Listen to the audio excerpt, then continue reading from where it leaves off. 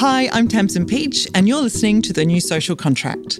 This is our third episode, and by now you know that this is a podcast about imagining what a new social contract might look like between universities, their communities, and the state. So far, we've looked at the different shapes that social contract has taken across the 20th century. We've talked about the context of the crisis and how COVID-19 has exposed the already frayed nature of higher education policy in Australia. And we've heard from some of the people who work and study in our institutions and what the disruption has meant for them. In today's episode, we turn to the present. What does the COVID-19 crisis mean for universities now and over the next 6 to 12 months? There's a lot that is uncertain, from job losses to student recruitment to future university business models and the role higher education will play in a post-COVID society. The consequences of the pandemic are still emerging, and it sometimes feels that it's hard to find solid ground. People understandably want to get back to normal, to release the pause button and resume life as they knew it. But I think we should be sceptical of talk of a return to normal. There can be no return to the assumptions of the past. Airlines have gone out of business. There is a huge new public deficit and unemployment has soared.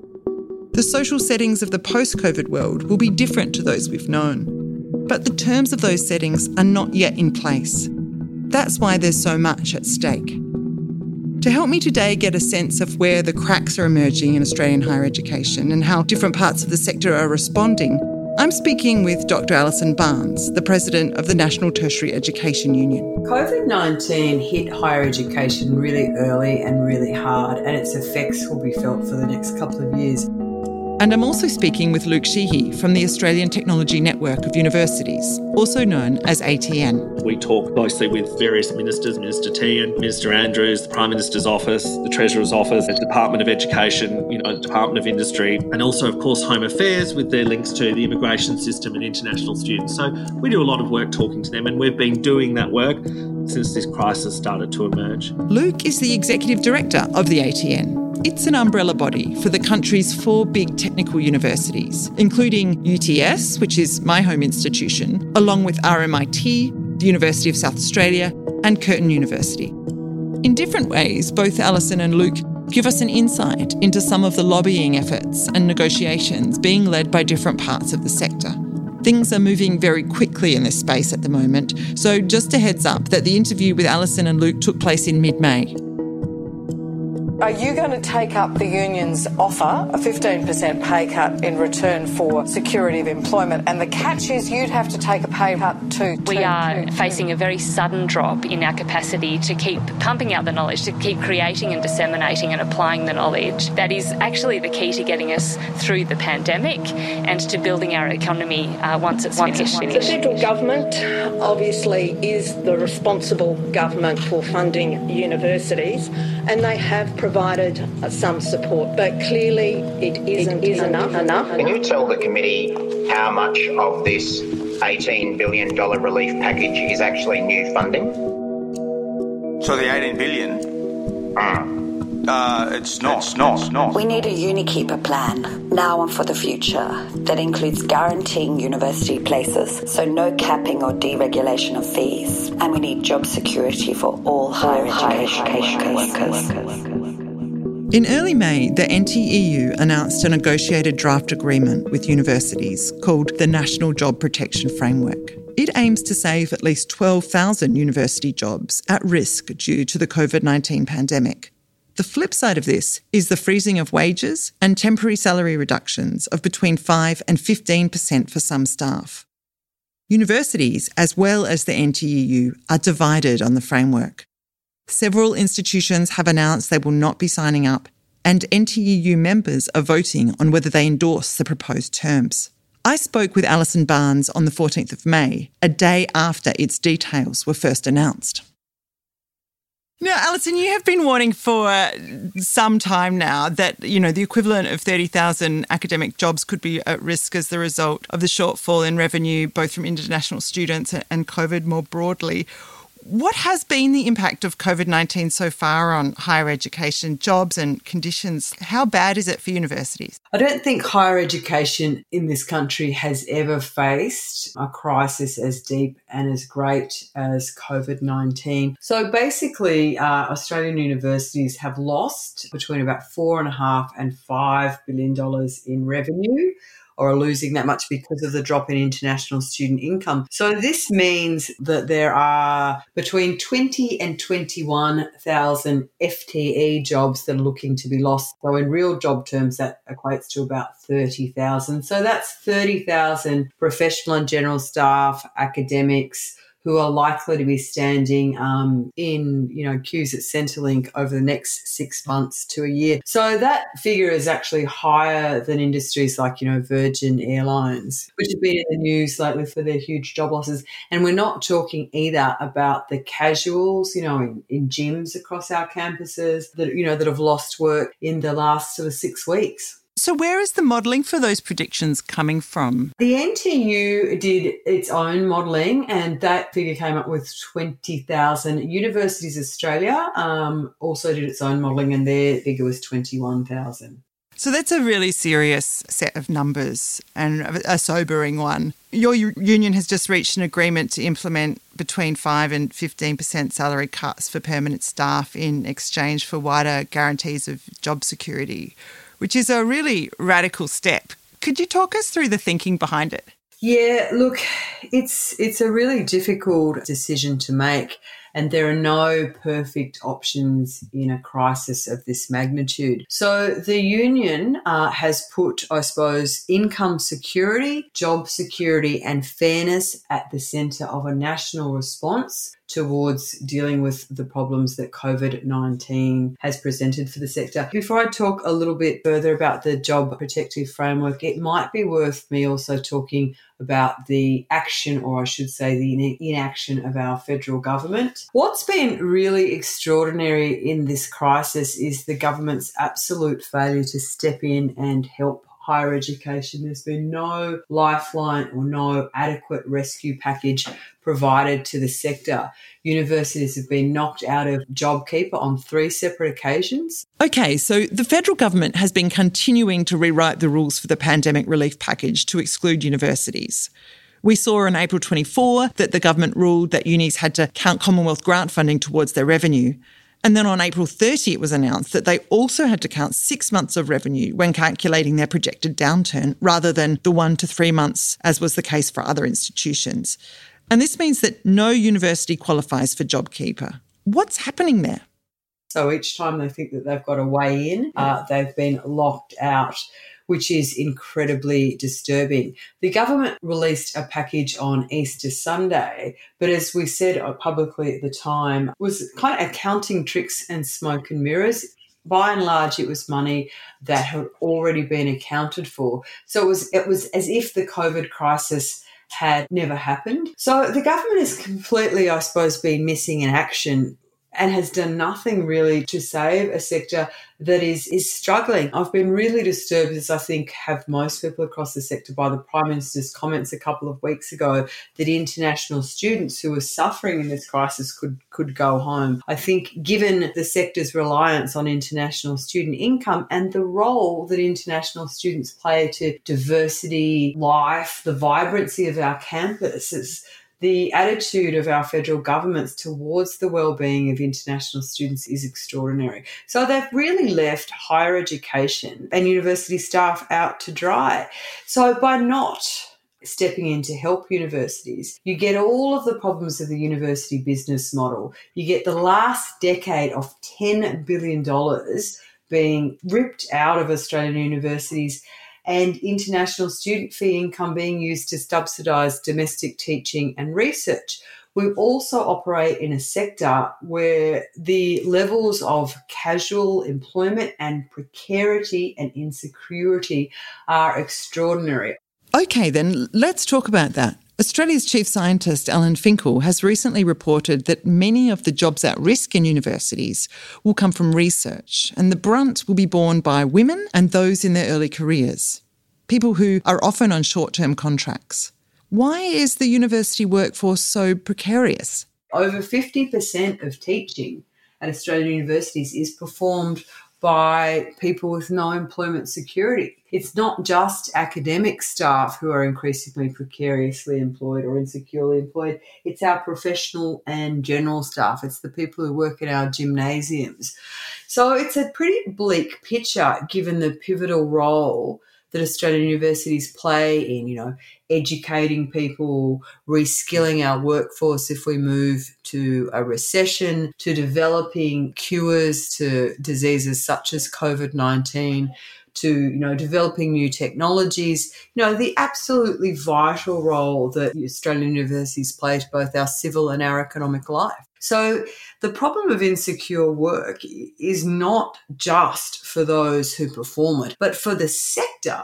It undermines some of the central tenets of a healthy, vibrant university system. We need to rethink the sector and what it looks like. We want things like securely employed staff. We want academic freedom. We want robust and healthy institutions where people learn not just skills, but where they learn important things like critical thinking. Now, the federal government has excluded universities from access to the JobKeeper scheme. It has guaranteed $18 billion for domestic students, but that's not new money and was already budgeted for.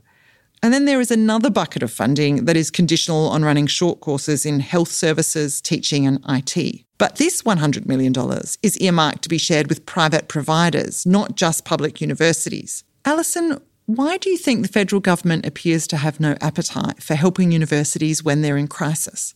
I suspect, the government is seeking to, reset the sector or use COVID-19 to reset the sector. So I think I could only read the government's actions as suggesting that they want a sector that is smaller and less vibrant. Our current government, has hostility to universities. They're seen as bastions of left-wing thought and critical often of government policy. So I think it's led to a starving of the sector of funds. I wondered what Luke Sheehy had to say on this topic. As the executive director of the ATN, his job is to promote the work and interests of his member universities. Who was he talking to in government?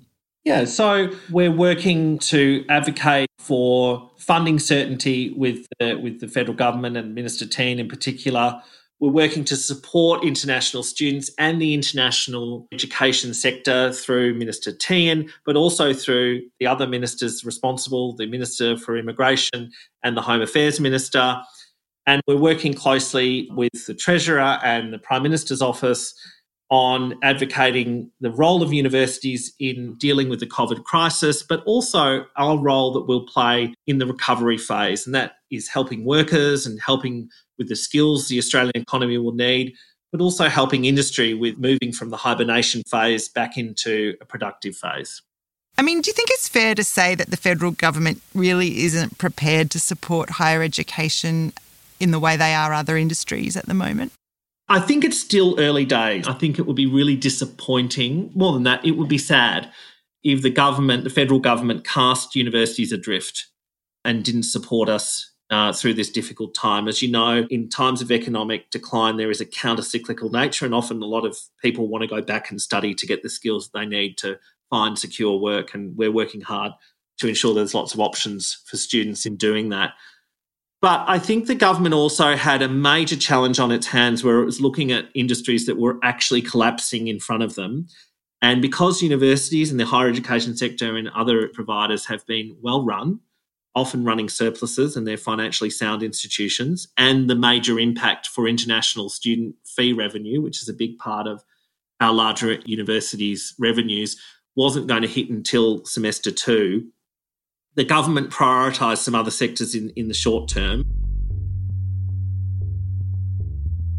When COVID-19 first hit, about 6 weeks ago, we were enormously worried about the impact on casual staff. As COVID-19 has continued, the problem doesn't just remain with casual employees, it remains with our fixed term and continuing staff.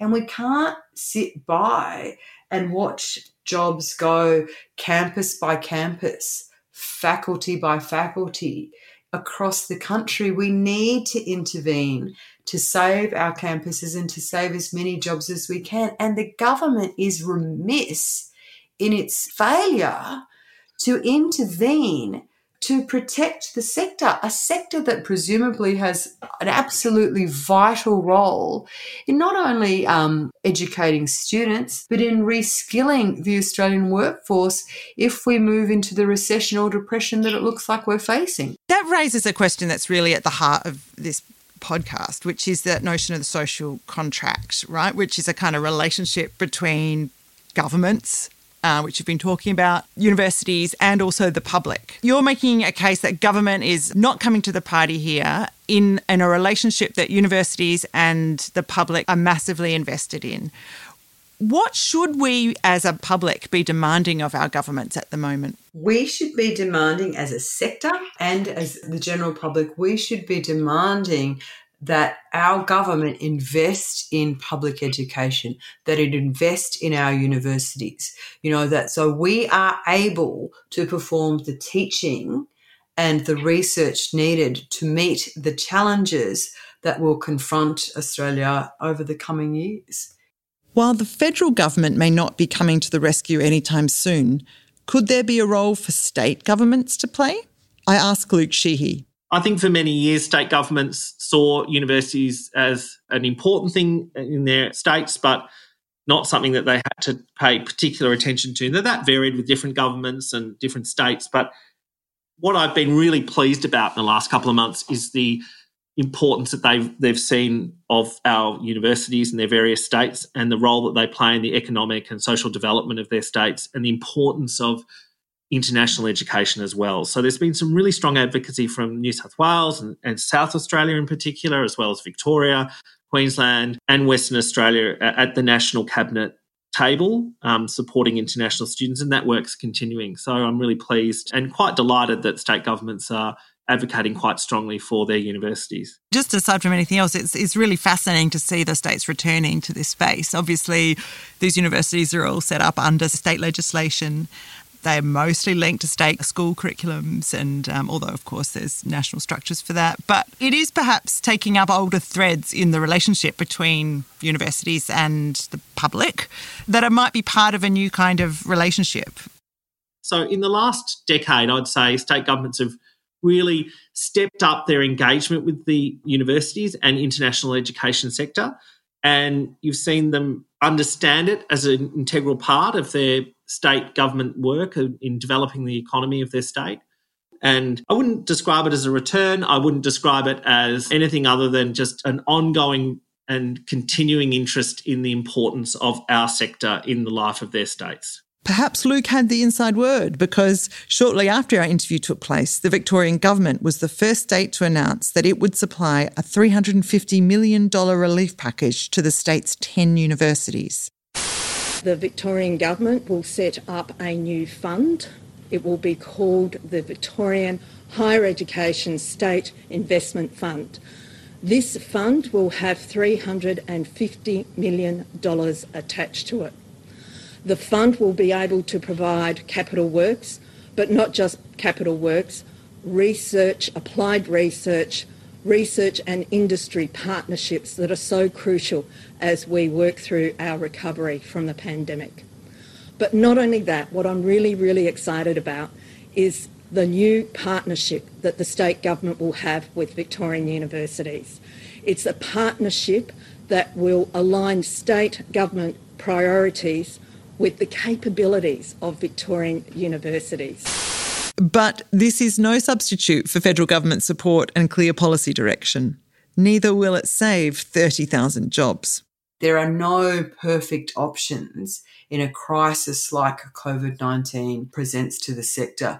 The union has fought very hard to put income security and security for our most vulnerable employees at the centre of a national response. We can't have campuses left behind. We have to stand together to ensure that our livelihoods are protected and to protect our hard-won conditions. So this is certainly not an easy decision for the union. It's a very, very difficult decision, finding a way to kind of navigate a pandemic in the context of a government who seems willfully indifferent to the plight that the sector faces. You talk about a sector-wide response there, but I think we're seeing the sector fragment in lots of different ways, and some of your branches are not necessarily going to come with you on this. How has it been received at a branch level?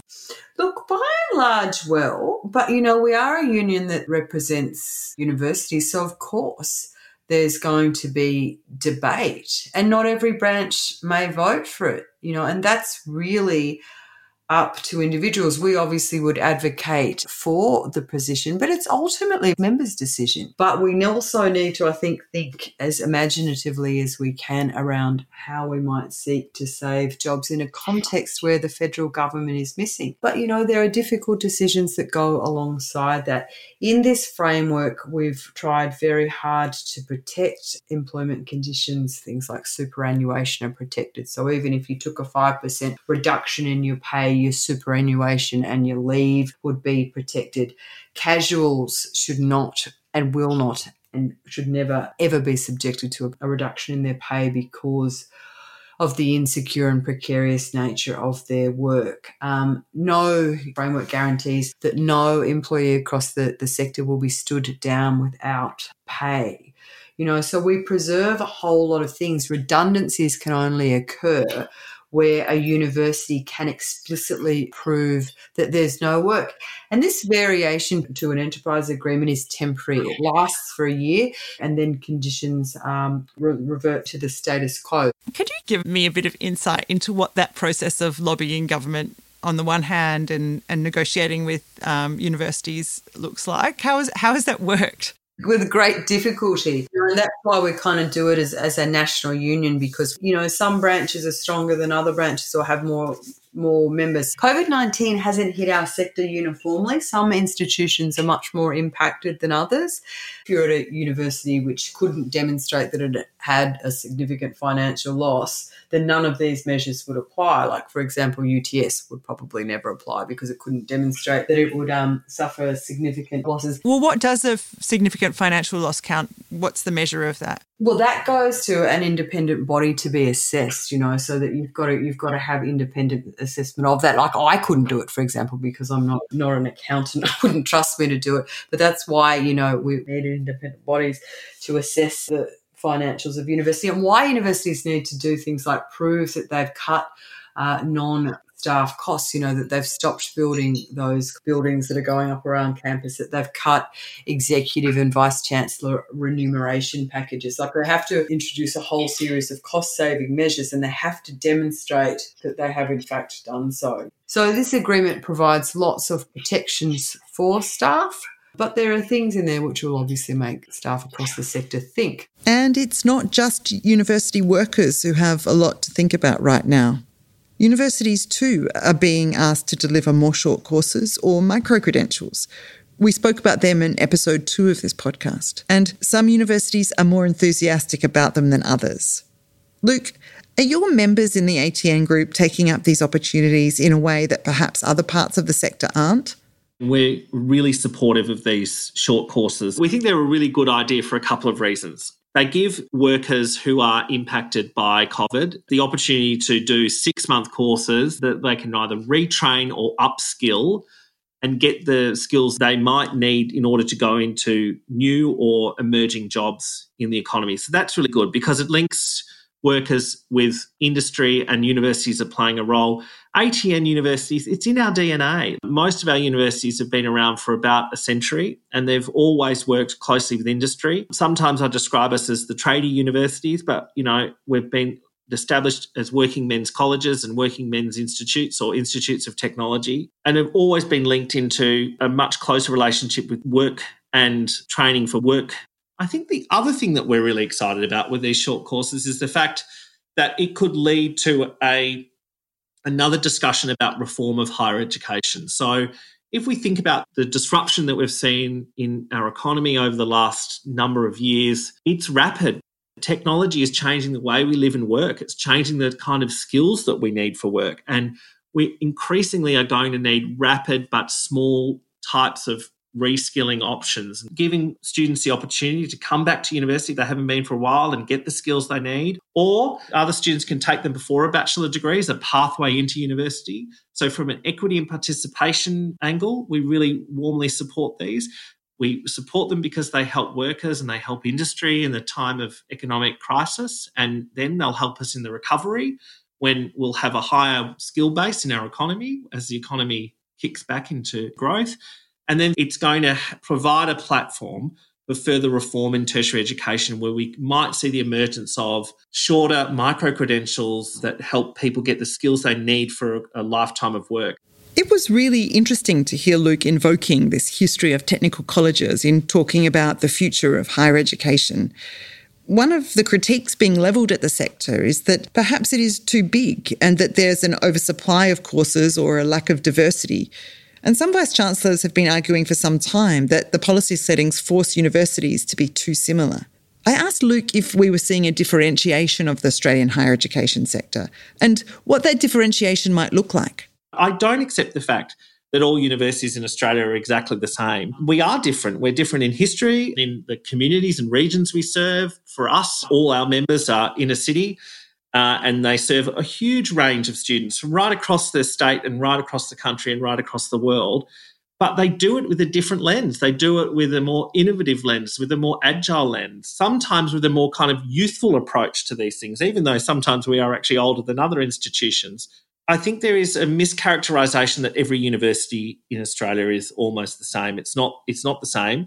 And in terms of differentiation, ATN universities, we've never stood still. Nothing feels like it's standing still at the moment. But as much as everything feels uncertain, this also means that the future is open. I asked Alison Barnes what her vision is for higher education in Australia.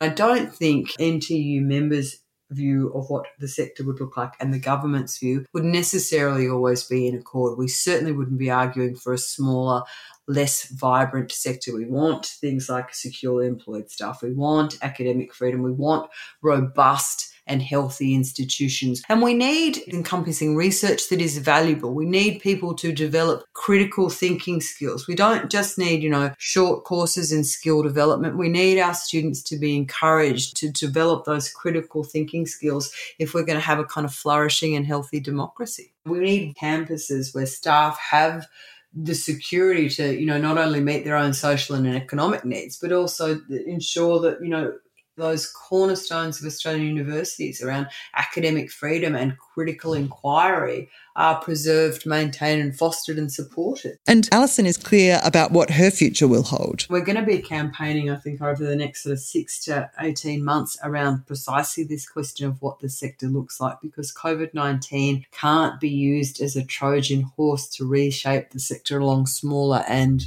less vibrant lines. Luke, you were talking earlier about making the case to government about the value of what universities do, particularly in search of government support. But there is a sort of sense too, I think, more broader in the wider community that there might even be a situation in that there might not be a lot of sympathy for the plight of universities. I mean, and it certainly seems that there has been an emphasis over the last 15 years that universities have told a story, which is a true story, about how investment in a university degree improves your salary, it gives you job opportunities. But the public benefit that we're hearing emerge now has sort of dropped away. What work is going on amongst both the mission groups and perhaps at Universities Australia and among the Vice-Chancellors? Is there a consolidated effort to think about how to describe the value of universities to the public? Yeah, I mean, that is an ongoing project. I think it's something we really have to continue having that discussion with and getting better at telling that story. We have to get better at reminding Australians that thousands of people need university qualifications for jobs in our economy. You walk down any street and you see a pharmacist or you see someone building a road, or you walk past a nurse or a doctor or a teacher or a scientist in a laboratory. They've all gone to university. They're all incredibly important to our economy. So that's one point, is the importance of universities in training people for the jobs that we have in our economy. That's one part of it. I think the other part which you talked about, which I think is really important to ATN universities and brings us together as a network, is our commitment to social justice and our role as civil institutions, as anchor institutions. So a broader role than just, producing graduates for the economy or the world economy or doing research. It's about challenging preconceived ideas and challenging societal norms and providing new ideas. And sometimes, we come against it in the political class because, we are places of free speech and free expression. And, that can be challenging to people from all sides of politics. What kind of universities do you think Australia needs for the 21st century?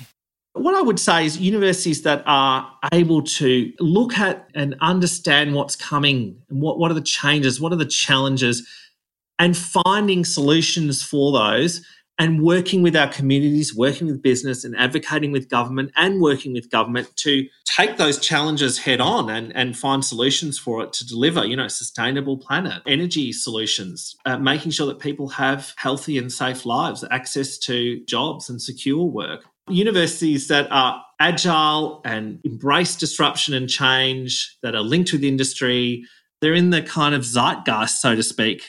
Universities that understand change and embrace change are going to be right at the forefront of what we need. And ATN universities hold all of those attributes as core values. So I think they're really well placed. And so I think that they're integral to the finding solutions and building a prosperous and sustainable society.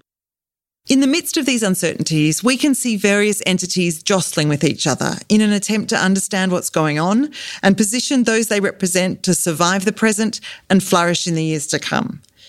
The arguments they are making are all political, in that they're shaped by different priorities, by different interests, and by different notions of what the purpose of universities should be. Universities are so essential, and absolutely so important. And we produce so much that is not just of economic value, but is so integral to the fabric of our society. I'm such a passionate believer in public education and our university sector and the importance of it.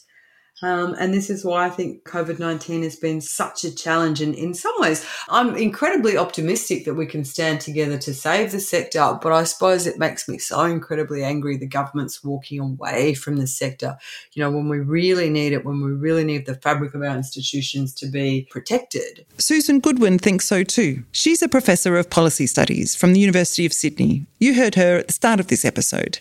And she's got a proposal for the government. We need a UniKeeper plan, now and for the future, that includes guaranteeing university places, so no capping or deregulation of fees. We need universal student incomes, and we need job security for all higher education workers. At the start of 2020, the youth unemployment rate was 12.5%. It's predicted that the youth unemployment rate may now rise to between 30 to 50%. 82% of students depend on paid employment to support them while they study. The Grattan Institute estimates that over 40% of 15 to 19-year-olds and 30% of 20 to 29-year-olds will be out of work due to the crisis. In some universities, more than 80% of staff under the age of 30 are insecurely employed in the casual and contract jobs in universities that are currently under threat. One thing that COVID-19 has shown is that the future is open. As uncertain as higher education is right now, that is something to keep firmly in view. What it means is that things can change. It's why talking about the purpose of universities and the kind of society we want and need really, really matters. And that conversation is one we'll be having in the remaining episodes of this podcast. Next week on The New Social Contract, we turn our attention to universities and the environment. If we need to build a more sustainable society, what does that mean for universities? We are at a crossroads, I think, and we can go down a range of different pathways. I fear that the default pathway will be very much return to the way things were, and not only return as rapidly as the way things were. For me, that actually means that we'd miss a great opportunity to do something different, to have some leadership that takes us into an Australia that we want to have rather than we just by default have developed. And I think in particular that means dealing with climate change. COVID-19, this experience, for all of the trauma that it's caused in different ways, has opened up people's eyes that change can be possible. And before I go, the voices you heard in the montage at the top of the podcast were from journalist Ellen Fanning, presenting The Drum on the ABC on May 13, Kylie Walker, who is CEO of the Australian Academy of Technology and Engineering, appearing on the ABC 7:30 report titled Fears for the Viability of Australia's Top Universities Without International Students. And you also heard from the Victorian Minister for Higher Education, Gail Tierney, on ABC Melbourne on May 20. The awkward exchange was between Labor Senator Murray Watt and Deputy Secretary for the Department of Education, Robert Heffernan, at the Senate Select Committee for COVID-19 that took place on May 19. And you also heard a soundbite kindly submitted to the New Social Contract by Susan Goodwin, a Professor of Policy Studies from the University of Sydney, who was discussing her UniKeeper policy proposal. I'm Tamsin Peach, and you're listening to the New Social Contract podcast.